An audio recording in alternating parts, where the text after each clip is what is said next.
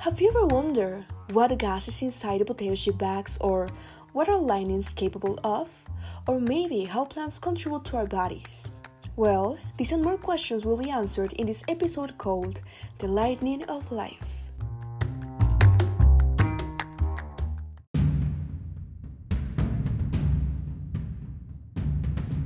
The little guy we're going to be talking about today is nitrogen.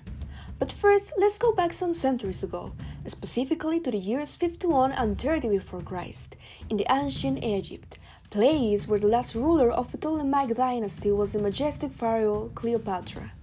The servants of Cleopatra discovered a way for growing crops faster, by heating dung, salt, and urine.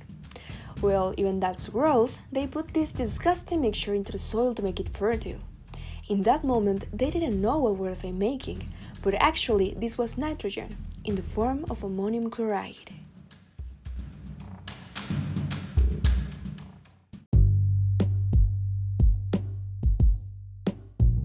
It wasn't until almost 1,500 years later that Henry Cavendish and Joseph Priestley managed to figure out a way for removing the oxygen from air. Then, by accident, almost killed a little poor mouse. Apparently, they thought it was a good idea to lock him down in a cage with this mysterious gas, because, of course, they didn't know what it was by the moment. But suddenly, just 10 years later, in 1772, a young and a very intelligent man named Daniel Rutherford gave a not very clever name to this practically new element, using Greek words such as nitrogen and gens, meaning nitroforming.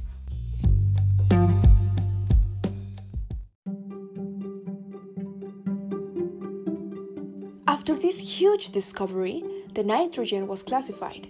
We can find it in the group 15, with the elements known as pnictogens or pnictides, named like this because they have the powerful capacity to suffocate, just what happens to the little ratatouille mentioned before. And here are some interesting facts about the elements that we can find. The metallic character increases as we go down the group, and as we remove the p electrons, the ionization energies of these guys will increase, but also it can decrease if we move down the period.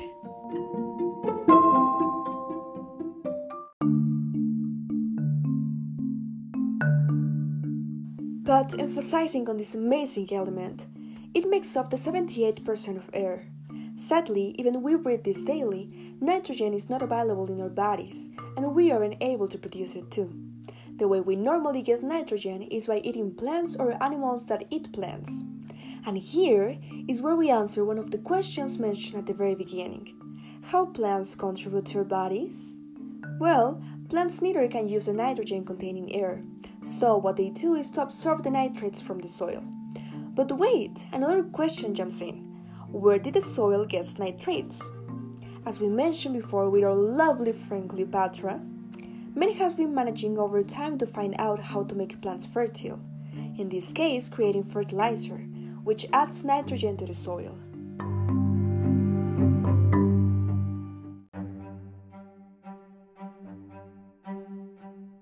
And here comes another question.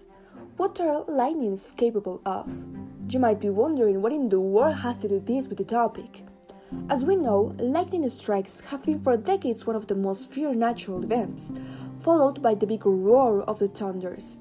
But despite the terror it causes, they are actually good for us. Each bolt of lightning carries electrical energy that is powerful enough to break the strong bonds of the nitrogen molecule in the atmosphere. Once split, the nitrogen atoms quickly bond to oxygen, forming nitrogen dioxide. Then it dissolves in cloud water, creating nitric acid, which form nitrates. These impatient guys fall to the ground in the raindrops the clouds cry and jump into the soil in a form that can be absorbed by plants, helping them and also the little bugs in the ground for doing the hard work of nitrogen fixation. Interesting, right?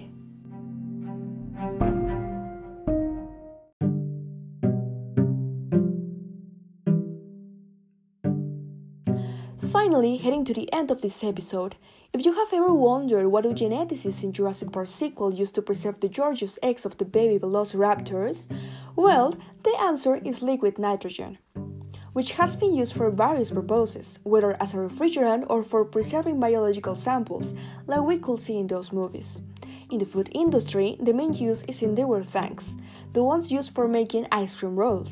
Also, instead of using sodium benzoate for preserving the potato chips, they use nitrogen gas, avoiding it from oxidizing due to its stability.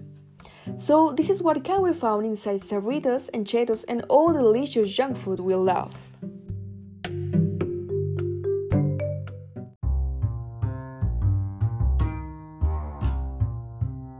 After hearing all this amazing information, we sadly have gotten to the end of this episode. The only thing left for me to say is that nitrogen is the lightning of life.